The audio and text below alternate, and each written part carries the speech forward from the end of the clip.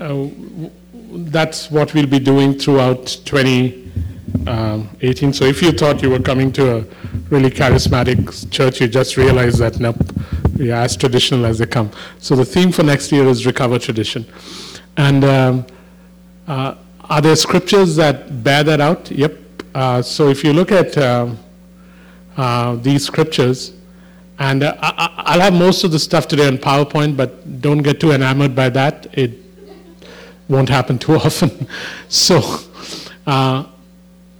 here's what it says in 2 Thessalonians 2:15. It says, "So then, brothers and sisters, stand firm and hold fast to the traditions or teachings we passed on to you, whether by word of mouth or by letter." And then if you look at 1 Corinthians 11:2, it says, "I praise you for remembering me in everything and for holding to the traditions just as I passed them on to you." So there is this idea of traditions in the New Testament that isn't negative. Jesus talked about traditions often as being negative. But there is this place for traditions or teachings or things that are supposed to be recovered, are supposed to be passed on. As I'm sure you guys will have traditions for Christmas, where your family has a particular tradition. And it's a good thing. I've seen 3 generations sometimes pass down the same tradition with the same amount of joy that I saw their grandfathers do. So it just shows you how old I am. And so these are some scriptures that talk about traditions. And so what we are trying to do is see if there are traditions in the Bible that we are supposed to recover so that we become the kind of people that God wants in 2018. Because at the end of the day, even though we become followers of Jesus individually, God is always looking for a people amongst whom he may dwell and through whom he may work. That's his intent. And in the Old Testament, you find these 2 amazing scriptures. One of them is my favorite. Go to the next one, Ryan. This is in Jeremiah 6:16. It says, "This is what the Lord says. Stand at the crossroads and look. Ask for the ancient paths. Ask where the good way is and walk in it, and you will find rest for your souls." I love it. It says, ask for the ancient paths. There are things that God has shown ages ago. Ask for them, because whenever God wants to do something, he'll always return you to the blueprint. He'll say, hey, look at the map that I have given you in the Bible. In that map, you'll find the way into 2018, whatever you need to do. So ask for the ancient paths where the good way is and walk in it. But this scripture is one of my favorite scriptures from Isaiah. "Listen to me, you who pursue righteousness and who seek the Lord. Look to the rock from which you were cut and to the quarry from which you were hewn. Look to Abraham your father and to Sarah who gave you birth. When I called him, he was only one man, and I blessed him and multiplied him and made him many." And that's what God is doing now. There was one man called Jesus Christ who hung on a cross and died, and now look at the number of followers he has. Out of one man. Isaiah 51, beautiful scripture, verses 1 and 2. So going back and recovering traditions is going to be our theme throughout the year of 2018. Finding out, Jesus, what kind of people do you want us to be? What are we supposed to go and look and get out from the Bible? And if you want to look for tradition in the New Testament, one of the best places to start is the book of Acts. Book of Acts. Because in the book of Acts, basically, by the way, if you look at the Bible, there's Luke, the book of Luke, written by this guy called Sue, written by Luke. Yes. And so the book... Yeah, so the book of Luke was written by Luke, and then he writes a second book, and that is the book of Acts.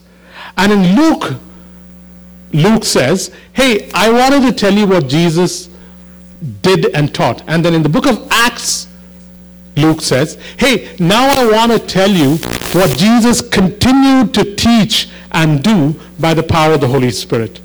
If you go to Acts chapter 1, verse 2, you'll see that there. Acts 1, verse 2. Acts 1, verse 2. Hey, do you want to turn off this monitor so that there's no... Yeah, it's a technical term, Chris. Acts chapter 1, verse 2. It says, in my former book, Theophilus, I wrote about all that Jesus began to do and teach until the day he was taken up to heaven. And then look at what it says. After giving instructions through the Holy Spirit to the apostles he had chosen. So Jesus didn't stop working when he went to heaven. He gave instructions to his apostles, and so they continued doing what he was supposed to do. So what did Jesus continue to do and teach? Jesus continued what he promised. What did Jesus promise? In Matthew 16:18, Jesus promised that he would build his church. And that it would start in Jerusalem, then it would go to Judea, Samaria, to the ends of the earth. And Vancouver is certainly the end of the earth. After Vancouver, there is nothing. There is Victoria, but it doesn't count. So, so Jesus, you heard that, right, Elmer and Ann? Okay, just checking. Yeah. Okay. So Jesus continues what he promised. What is Jesus continuing to do? Just think of this, guys. We are going back and finding out what Jesus is continuing to do. And what is Jesus continuing to do? Very simple. He is continuing to build his church. He started it in Jerusalem. It went to Judea. It went to Samaria. And now it's reached Vancouver. So here are the points we need to look at. And we've been through this over the last 4 or 5 months. So a lot of what we're going to do today is look at what we've already established so that we don't have to go over this again. So Jesus is building his church. He is not building Christianity. Jesus is not building Christianity. He's building his church. And what does church mean? Church means people. Church does not mean building. This is just a building. You can call it a church. Tomorrow if someone buys it, it can turn into a temple. Day after if someone buys it, it can turn into a nightclub. So much for the church building.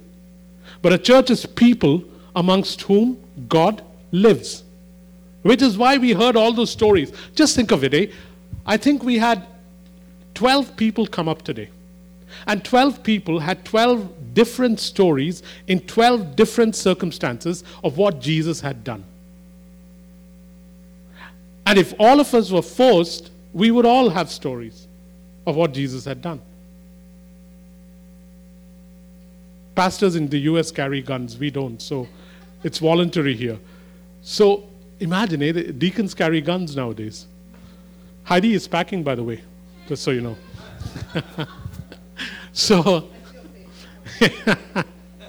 So Jesus is building his church. The one guy we would not give a gun to in this church is Wayne, because he might actually use it. So Jesus is building his church. He's not building Christianity. That's point one. Point two, Jesus is building his church daily, not on just Sundays. We went over this. Coming to a building on Sunday is just a lot of people gathering together where direction is set. But this is definitely not what Jesus had in mind. When he said, I'm going to build my church, he definitely didn't mean 2 hours on a Sunday. That's absurd. So Jesus is building his church daily, not just on Sundays. Thirdly, Jesus is building his church in homes, not in sacred places or public places. He's building it in homes. This is called recovering tradition. If you go back to the book of Acts, you'll find that there was no place called the church. They would say stuff like, the church met at someone's home. They never would say, and so they went to church. Not once in the Bible will you hear the words, they went to church. And words are important. We shouldn't even talk like that. Where are you going? I'm going to church. You can't. So Jesus is building his church in homes, and that's one of the things we've been talking about for the last little while. This is the New Testament pattern. Recover traditions. These traditions are not always convenient. Jesus is building his church in homes, not just in sacred or public places. Next one. Jesus is building his church numerically, meaning he does add people. I was, when Bob Cran came up to speak on the Christmas potluck, the bald guy for some of us who don't know, and he wouldn't mind me saying that. When he came up to speak, I was remembering the first Christmas potluck we had. It was at Chris and Heidi's place. And there was Chris, Heidi, Bob Cran and his wife,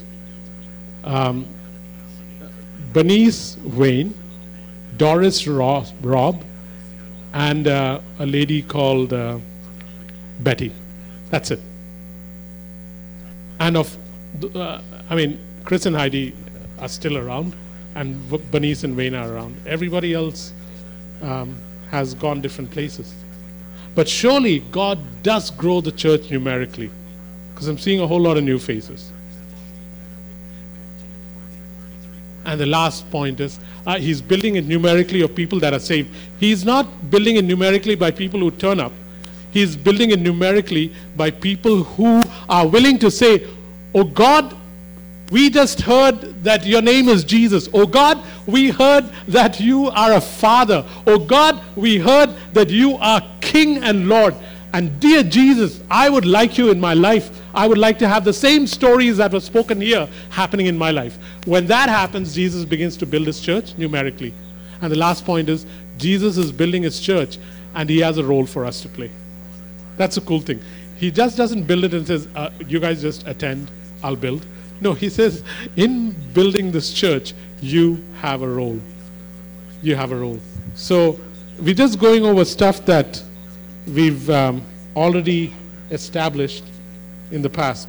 So what is our role in building the church? What is our role in building the church?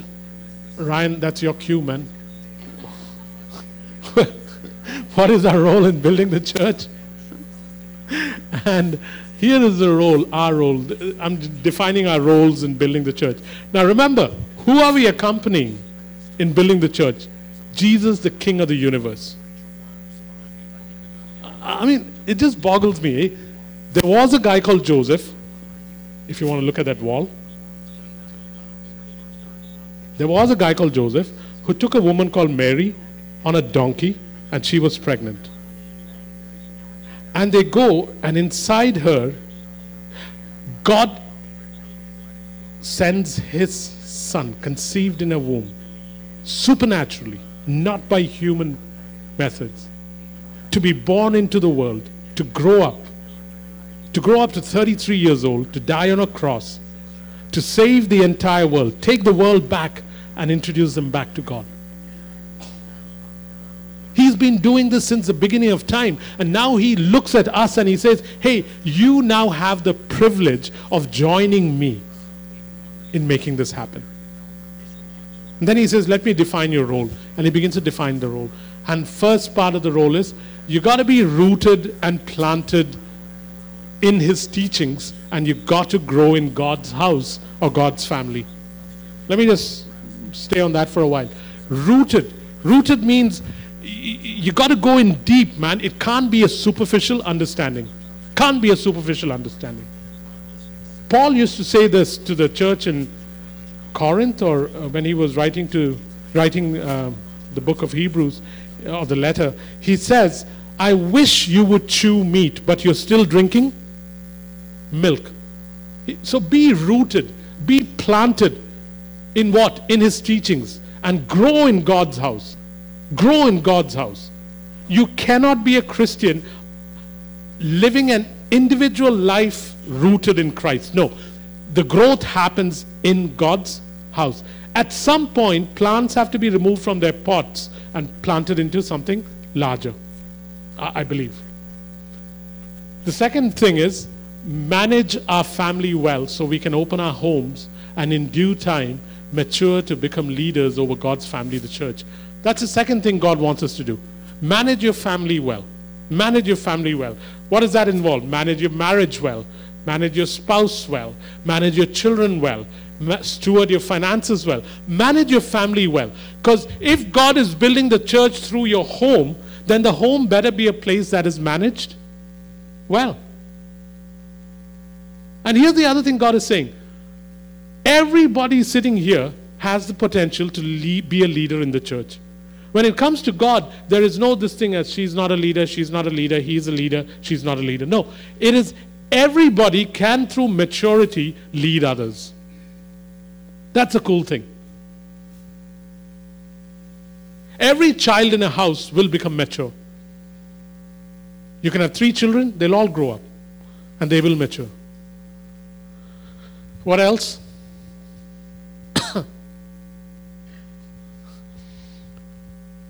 Our role in building His church. Identify the unique role you have and engage in fully fulfilling it together. Identify the unique role you have. This is something that will be recovered in 2018. Will be recovered for each person here. The 6 questions I gave you 2 weeks ago was towards this end. Just the beginning of moving towards this place where each person who is willing will find their unique role. Why am I still on earth? What am I supposed to do? Why am I this age? Why am I in this context? How am I to use my resources? What is the vision that you have for me? What is my calling? What is the plan? What is the dream you have, oh God, for me? Each one identifying the unique role and engaging in fulfilling it together. Engaging in fulfilling it together.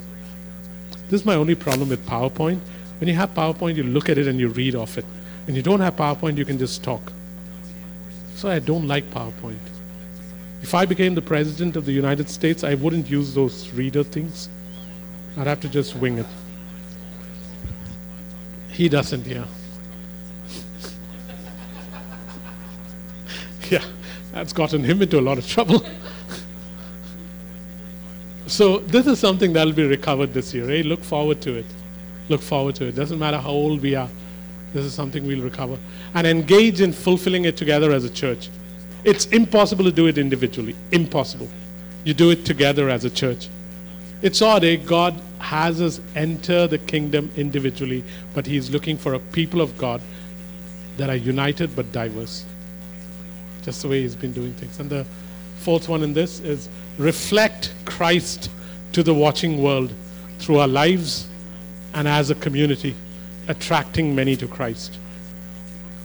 Matthew 5:16 says, let your light so shine before men. Ephesians 4:16 says that you are different parts of one body coming together, each part supplying joint and ligament so that the entire body works together. Reflect Christ to the watching world through our lives and as a community, attracting many to Christ. Guys, I'm going over this so that we don't have to go over this next year. In this, you have a summation of everything we've been talking about over the last 3 or 4 months. What else is our role in building His church?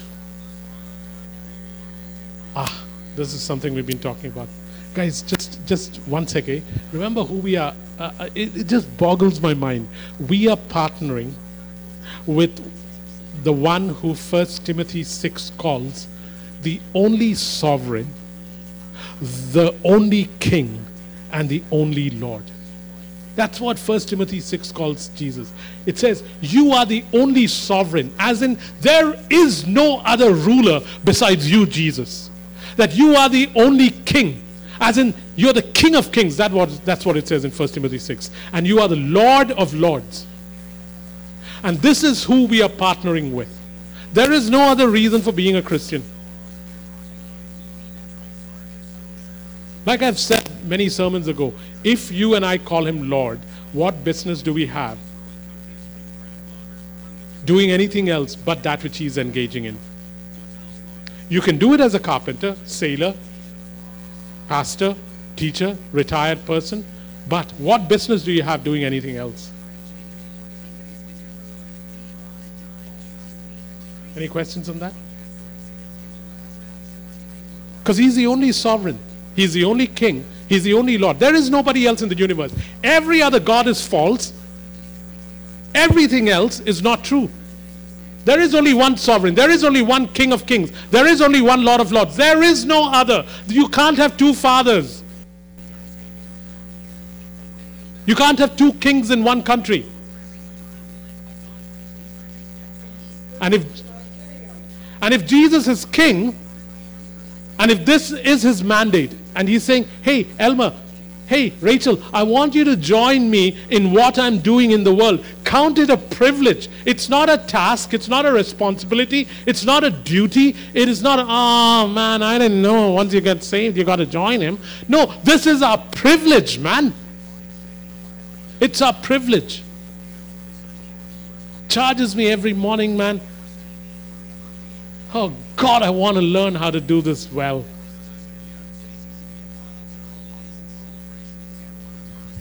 So one of our roles is go and make disciples. Go and make disciples. How? We've talked about it. I'm just summarizing it. Go and make disciples. How? First, we seek, we look out for, we search for, we seek, we become aware of, we pay attention to. We seek out those that Christ has paid a price for, which means everybody in the world is ours to seek.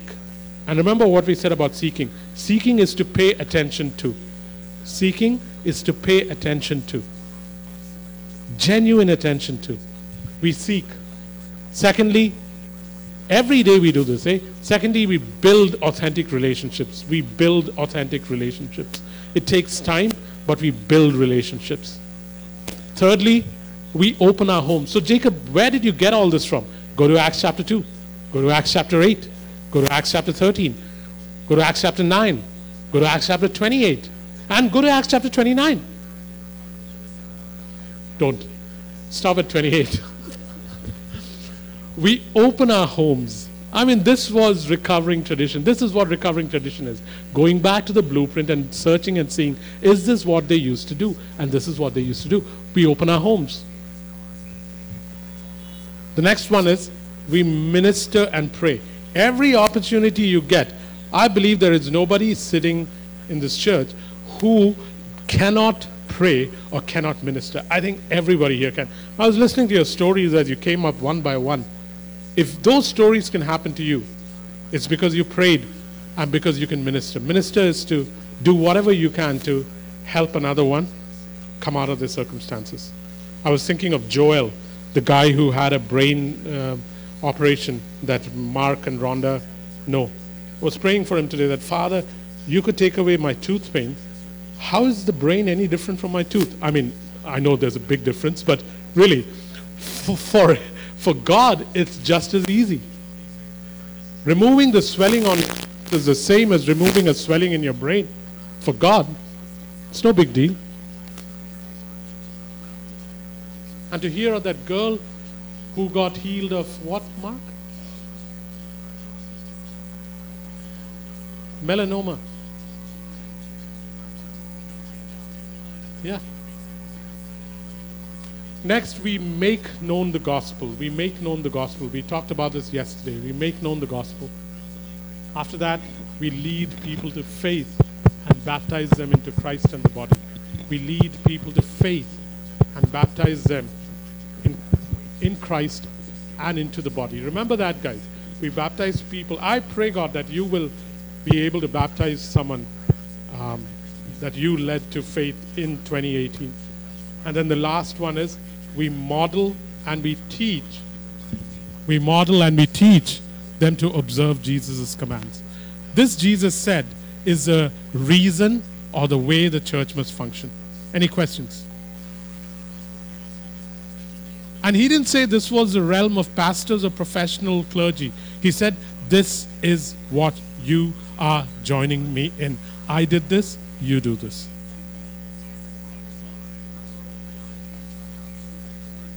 Yep. Any questions, any thoughts? Any arguments?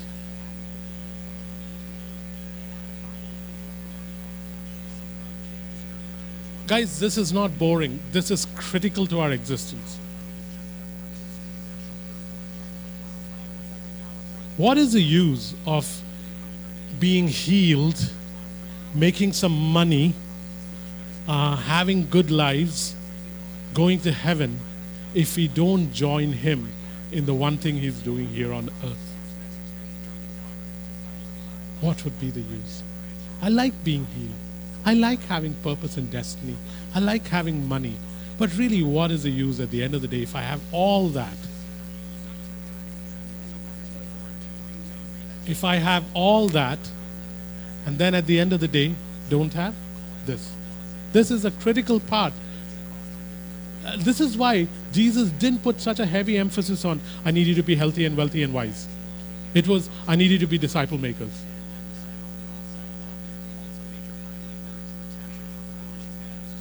If there's anyone who loves healing and prosperity and stuff like that, it's me. I may not preach it, but I really like it. But trust me when I say that that isn't the reason we were saved and made into a people of God. That wasn't the reason. What was Israel's reason for existence? When God called Israel out, his reason was, can I use you as a nation to show the rest of the world what it looks like when God lives amongst a people? Oh, by the way, scorpions won't bite you, snakes won't strike you. I'll provide manna and water, and I'll be a shade over you during night and day. But that is not the focus, guys. I want the nations to know that I live amongst you. Any questions, comments, any thoughts? Okay. Go ahead, Ryan.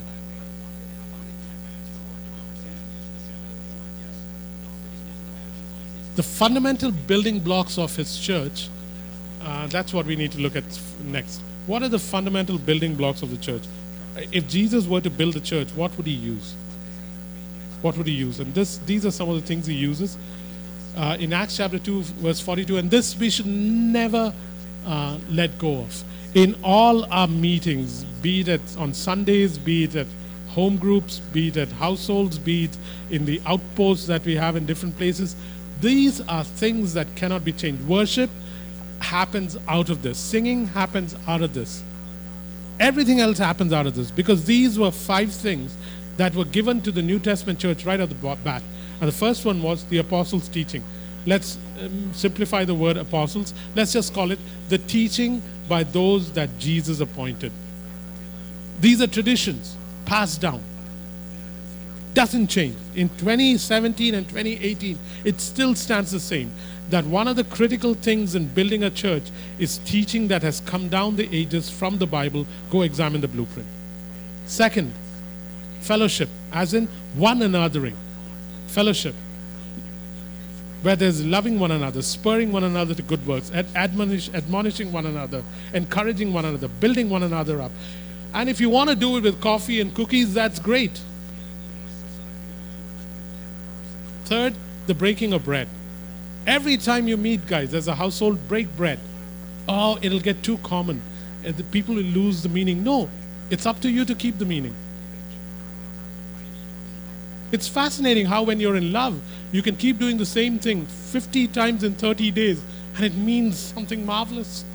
I mean, they celebrate anniversaries like, it's been 2 weeks since we met. This is our 3rd week anniversary. And I'm like thinking, really? So how long does this go on for? But it seems like when you're in love, everything has meaning. This is our first anniversary after our first fight, and then we made up. We just want to celebrate it. Really? So the breaking of bread, practice it every time, because every time you break bread and partake of the juice, you're declaring that Jesus Christ died for us.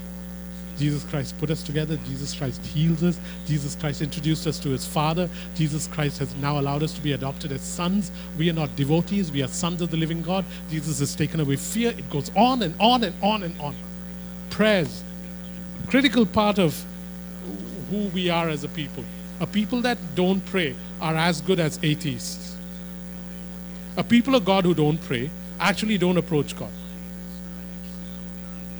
That's why when we pray, make a record of it, so that when he answers, you can come here and testify. And then the last one is giving. These were 5 fundamental building blocks that Jesus Christ introduces in the book of Acts, right off the bat in Acts chapter 2, verses 42 to 47. And I say to the leaders here, the leaders of house groups, the leaders in the church, keep this precious. Do not abandon this. Do not allow me to abandon it either. Fundamental building blocks of the church. Guys, I'm telling you, we are rich in learning this, being taught here, memorizing it. You are rich. This This is not even taught in Bible schools and high funder conferences. Embrace it, wrestle with it, marinate in it, practice it. And I can't even claim this to be mine because I got it from someone who got it from someone who got it from someone. But now it's yours. We have no idea how rich we are in terms of the teaching that has come into this church. And I'm not really giving myself credit. I'm just telling you about the teaching, not the teacher. Next one. Here's the intent of the church. And it was established over and over again by Luke, by Matthew, by Mark, three of the guys who hung around either with Jesus or with Peter. This is the intent of the church. There is no other intent in the church. This is the intent of the church. Again and again and again, Jesus kept repeating it, kept repeating it, kept repeating it. Why am I going on saying this? Because it does me no harm and it does you good. You must, and I must understand that this is the reason we exist. Every other thing is secondary. This is the reason Jesus says we exist. He says in Luke 24, verse 47, the last chapter of Luke, he says, repentance, here is why I'm putting you together as a people. Repentance for the forgiveness of sins will be preached in my name to all nations, beginning in Jerusalem. And then he turns around to all of you and he says, by the way, you are my witnesses. This is going to happen through you. That is why I'm putting you together as a people. When you are rooted and founded in me, when you have discovered your unique roles, when you decide that, those are the 2 points, then you'll be able to be my witnesses very easily. And so that's Luke's recording. You go to Mark, and it's the same thing again. Mark says in Mark 16:15, hey, by the way, now that I put you together, go into all the world. Who is he saying this to? There is a tendency to believe that he was only saying this to the 12 apostles. Really? What about the 72? What about the 120? Why did the Holy Spirit fall on 120 people? So that 12 could go and 108 could stay behind? I need an anointing in math. Yeah. 108 could stay behind and 12 could go? No. What about the 500 that he appeared to? He appeared to 500 others. Why? Because he wanted all of them to understand the reason they exist as a people now. Go into all the world and preach the gospel to all creation. All creation. There's enough, guys. We won't have to fight about this. Like, no, that's mine. No. There's plenty to go around. And then he says the same thing in Matthew 28, 19 and 20. Go make disciples of all nations. Baptizing them. Baptizing them into what? Baptizing them into the body of Christ, as in the church. Baptizing them into the church. Teaching them to observe all I've commanded. This is the intent of the church. Would I please never question again the intent of the church and why Acts 29 exists. This should be settled once and for all. Who said this? Jacob? No. Bob Cran? No. Jesus.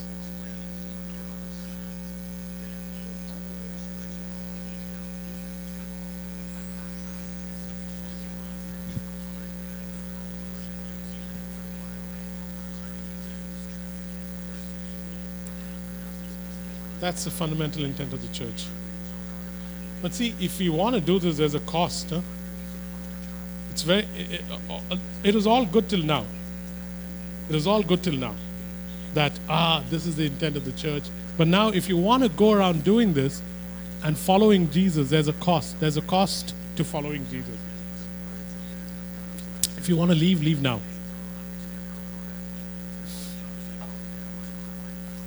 Because you had a dinner or something. That's very true. Chris was quoting scripture. Where shall we go, Lord? For you have the words of eternal life.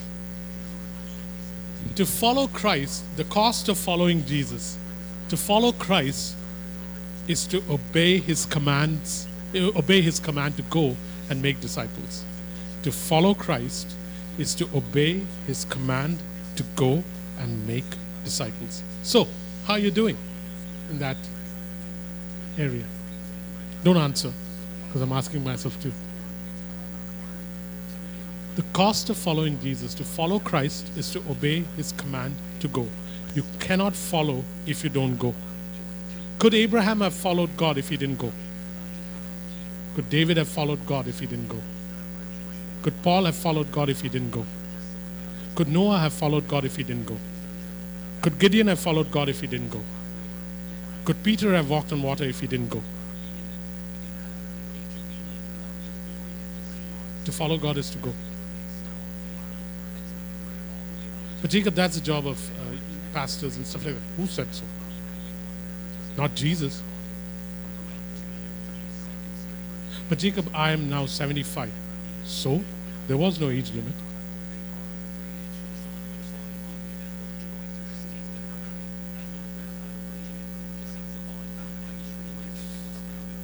That scripture is from Luke 9:59-60. He said to another man, follow me.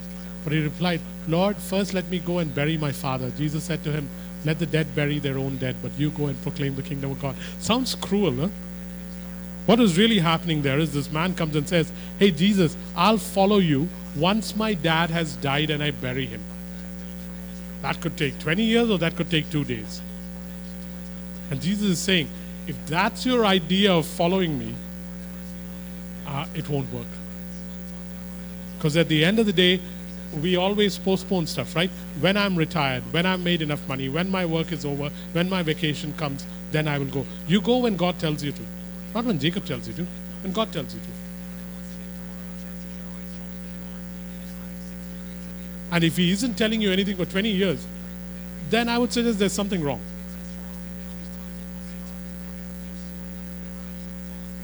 Next one, Ryan. The cost of following Jesus. Here's another cost which really grates us in the Western Hemisphere particularly. You cannot follow, you cannot serve, you cannot be part of Jesus Christ without serving or being part of the body of Christ, which is the church. You cannot follow, cannot serve, cannot be part of Jesus Christ without being a part of the body of Christ, the church. That's the first part. The second part, which is even stronger, is you cannot be a disciple of Christ if family, work, money, and possessions take precedence over Christ and the body. This is why I loved what Aza said, that she and Ook decided as a family, and Nagi. I forgot that she's part of the family. And so they decided that they will not bend to work or to money. That money and work will not take precedence in their life, but God will.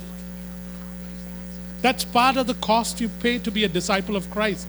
You cannot be a disciple of Christ if family, work, money, or possessions take precedence over Christ and his body. And his body. Like I said, you cannot follow Christ without following his body. This is. I know we've talked about it many times, but it's worth drumming again and again.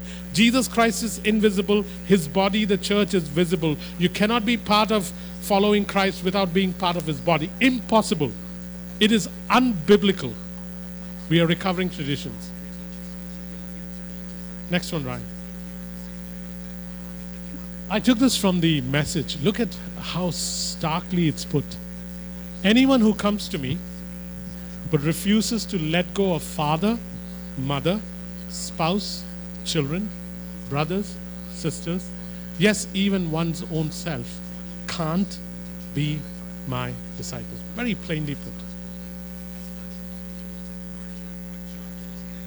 Or listen to the next one. Simply put, if you're not willing to take what is dearest to you, whether plans or people, and kiss it goodbye, you can't be my disciple. He's not even saying, then you'll be half a disciple, or we'll have to work on it. No, he's saying, you can't be my disciple. Any arguments with that? Just remember, you're not arguing with me.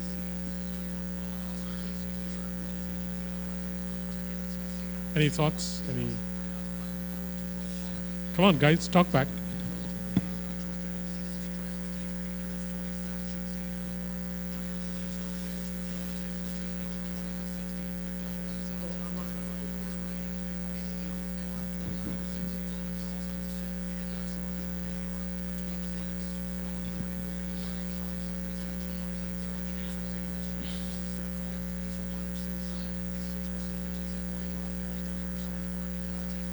Yeah. He's saying you can't have both on the throne. You have to choose. Meaning, he's saying love your wife as much as you can. But if it came to a choice between doing what is right and doing what your wife says, choose what is right. Love your work because I gave you the work. But if it is a question of choosing me or choosing work, you choose what God has to say. So he has to take precedence. That's what it's saying. It is not saying you got to dismiss the other. That would be irresponsible. Jesus took care of his mothers and his brothers and his sisters for almost 20 years. He didn't do much ministry then, or if he did, it wasn't worth writing down.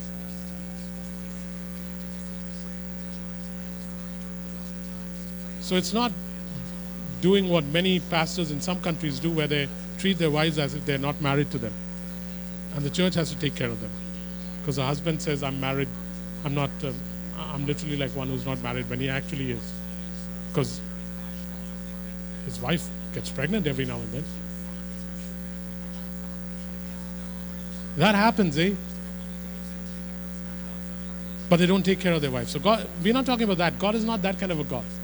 But he's saying, man, there shouldn't be a contest. Jacob, when it comes to things in your life, there should never be a contest between obeying me or obeying your mom when it comes to certain things. Or your obligation to Acts 29 should never overpower your obligation to me. That's why the first one puts it so well. Anyone who comes to me but refuses to let go. Let go.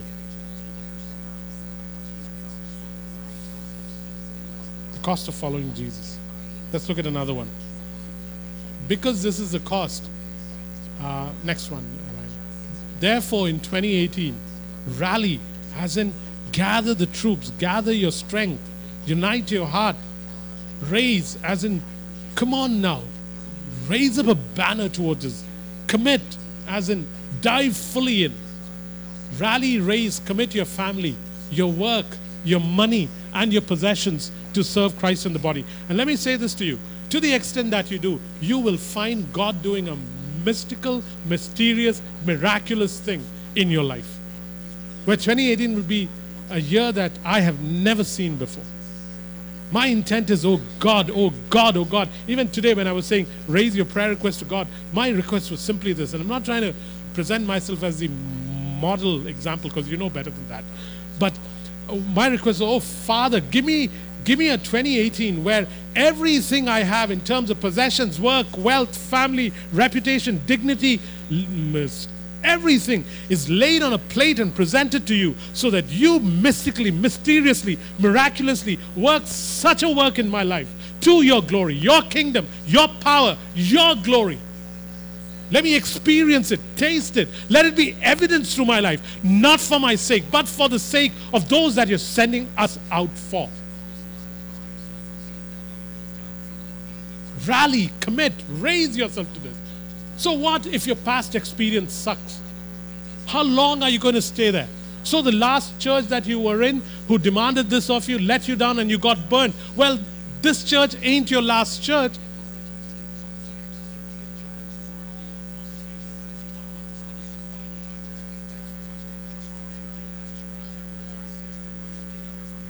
You've been given honorary vice presidentship now, Wayne. Thanks, Wayne. For these are the very things that have diluted, compromised, or blocked out the life of Christ in and through the church in the last century. These are the very things. Guys, I'm so grateful that I can preach this here and you are not rebelling against it. At least your faces don't show it. Because It is very difficult to preach this in churches.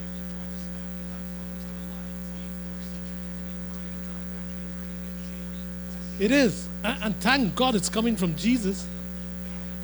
How can you argue with him? I mean, how can you argue with him and win?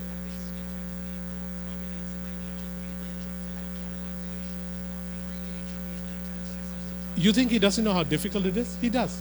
But there's a cost to following him. And after you pay it, you have to go and say, but we have only done that which is reasonable. We are still unprofitable servants. So what do you want us to do next, Jesus? Because there's this tendency in our head, if we do this, what's my reward? What's in it for me? Really nothing. All you get is Jesus. Ain't he enough?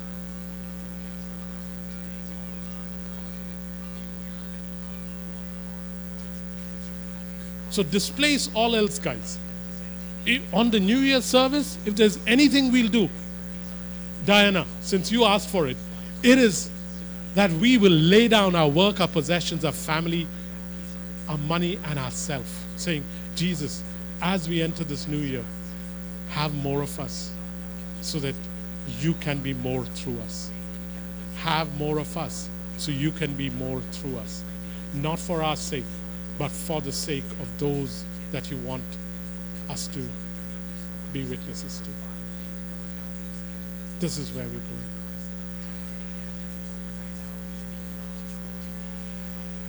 Have more of us so that you can be more through us. Have more of us so you can be more through us. Displace all else. Restore Christ and the body to the center. I want you to look at these pictures. I know I've drawn this before, and Chad had drawn this long ago for some of us. Guys, this is how can't use a mic stand to hold at the point because my hand may hurt. Marcus, I'm using your drumsticks. But I'll still be too short. Okay. Yeah, this is a life centered around, we're talking about Christians now. This is a life centered around ourselves. So this is how 1/4 of the church lives, or maybe a higher percentage. You have, much higher percentage, I think. You have you and your family at the center. And life is very nicely compartmentalized. You do go to Christ and the church. You have your work cut out. There's a time for that. You have time for making money. You have your possessions, and you have you and the family at the center. This is how most Christianity is lived. And the church encourages this. As long as you divide your time so that church also gets some time, work gets some time. It's nicely compartmentalized. May I suggest to you that what is true of churches outside is also true for Acts 29?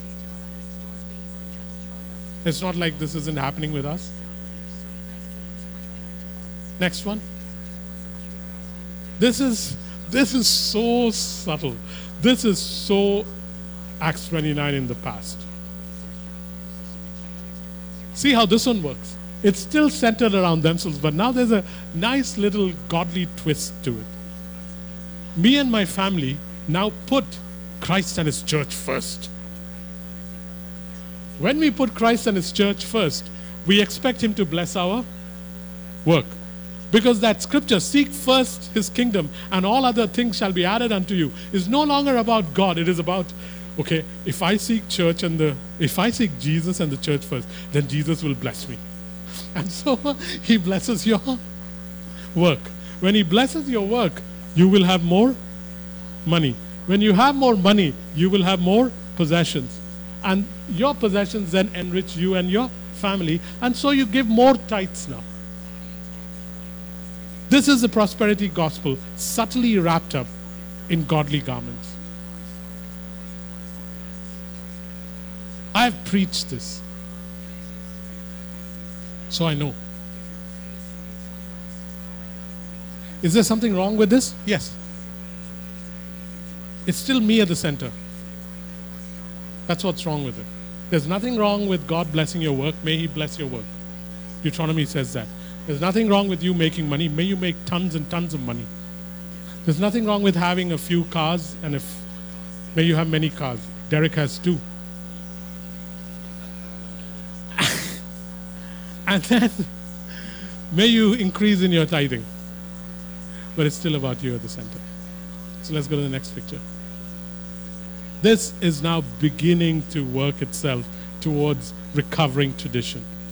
It's beginning to work itself towards recovering tradition. Now Christ is at the center, and your family wants to serve Christ.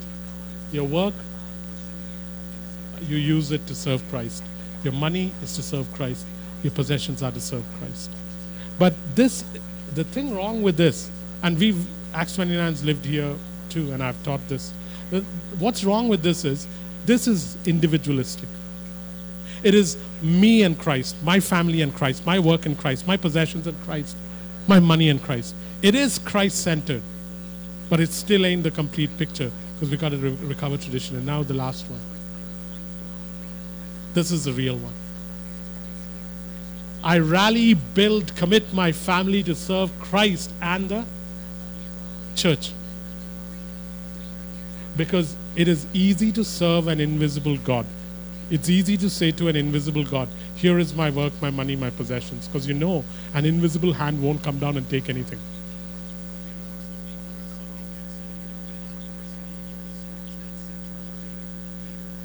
Now you rally your family to serve Christ and the church. You rally your work, as in you commit even your work, saying, Jesus, I take my work and I lay it before you for the sake of you and for whatever the body would require from my work. I lay it before you. My money, it's no longer 10%. All my money is for you and the church. And yet the church won't legislate it. The church won't say, bring all your money. You are saying to God, all of it, not 10%, not 20%, all of it is at your disposal. Whenever you want, oh God, when you direct me, I will.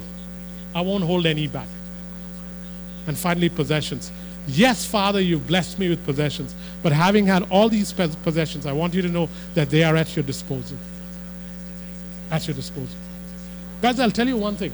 When it comes to this, I don't have any possessions, so I can't talk about that. When it comes to this,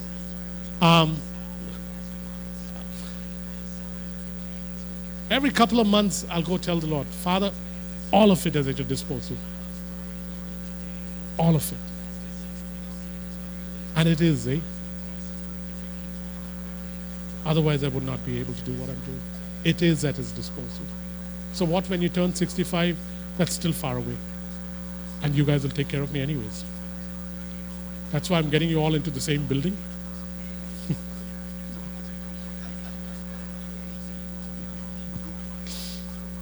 I already have 3 families in the building. I'm hoping that should take care of 3 meals. And then we'll work the other thing. No, I'm just kidding. Like Chris is reminding me, the Lord takes care of you, right? Okay, any questions on these 4 pictures before we move on? Man, this jacket is anointed, but it's also warm. I'm just kidding. Okay, any questions, thoughts? Arguments. Come on, guys. You're taking this too easily as truth. It is true, but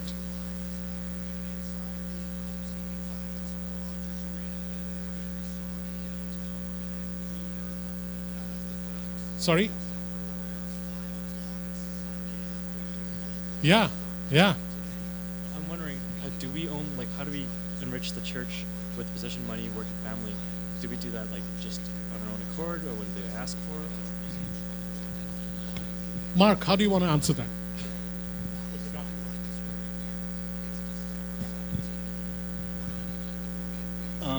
Okay, so regarding work, my response is that you're always asking God, okay, what am I doing today, God? Where am I going? How am I doing this? And that you offer up your day to God first thing and be surprised by how smoothly things flow. Not only that, but once you have a smoothly flowing day, that you have time to talk with your coworkers, you have time to interact with others, that suddenly you have a life that people look at and say that when things go smoothly, that other people want to know what you're doing and how you are able to know about these things. Lots of praying.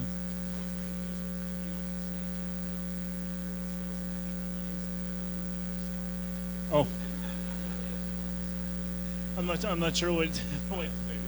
So at one point, Mark decided that, okay, if this is true, then the rate at which he and Rhonda were working was so excessive that there was absolutely no time for anything else. So Mark went up to his boss and he said to his boss, okay, so I don't want to work a 5-day week anymore. And I'd like to scale back so that I can set time aside for the other things that I'm called to do and the reason I came to Vancouver. And so the question was now, is he going to lose his job or is he going to keep it? And his boss said, you're the kind of worker who in 3 days does what most others take 5 days to do. So go ahead. Which is a radical step to take, huh? Or here's another example. So when Derek knew that his job was, his life at present was tied to Vancouver, then despite having 6 months of no job, when he gets a job in Toronto, he decides not to go. Or Heidi, where many times she can make a lot more money if she takes a few shifts, and she decides not to because of the role she plays at present at Acts 29, and so changes schedules and lets go of her work, suffering financial loss in terms of work, but not really. This is how the work-God contest is sorted out. And you might think, that is so scary, that will bring a loss to me. I don't know how it doesn't work out that way. Mathematically, you should be at a loss. But that's not how it works out. I'm sure there are stories around this room where you chose not to do something or chose to do something because you knew that there was a demand that was greater than work and money.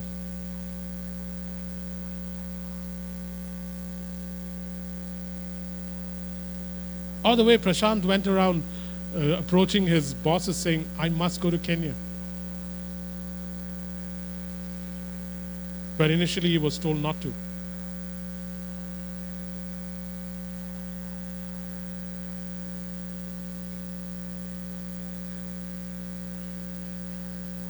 This is the radicalization of the church, where the 3 or 4 things that the world and the church has told you is super important now becomes less important. Why? Because it's not the church that has become more important. Christ has become more important. He takes on precedence. And there is no contest. There is no contest. It's not a struggle because it's settled in your heart forever.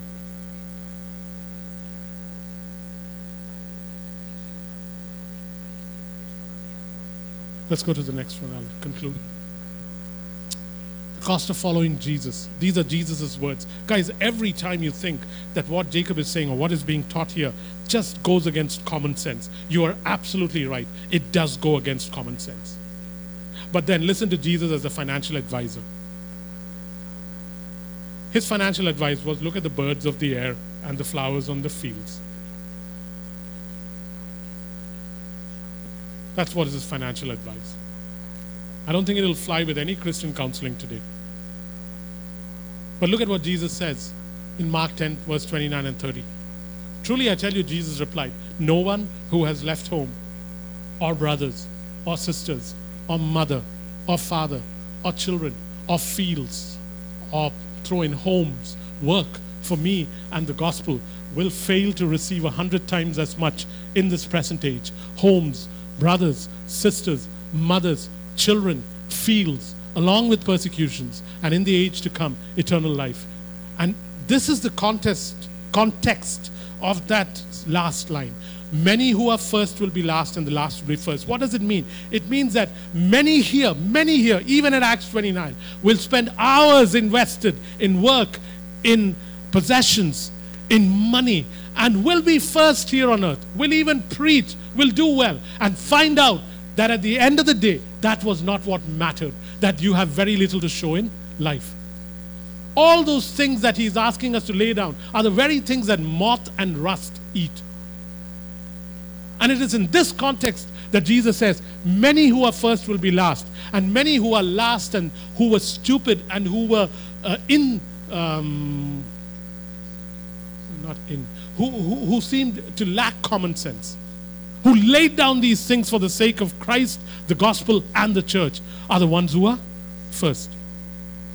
At the end of the day, think of this, guys. What is 70 years in the span of 1 billion years? 70, 80, 90, 94 years you spend here on earth. What is that against 1 billion years? And after that billion, there's another billion waiting. What is it? My God, take your eyes off the fields, take your eyes off the work, take your eyes off possessions, take your eyes off, I've got me and my family, take your eyes off that, because we got an eternity where there will be no marriage, no this taking care of babies like Anson has to do or Matt has to do. I'm sure Rachel and Yuri are involved too.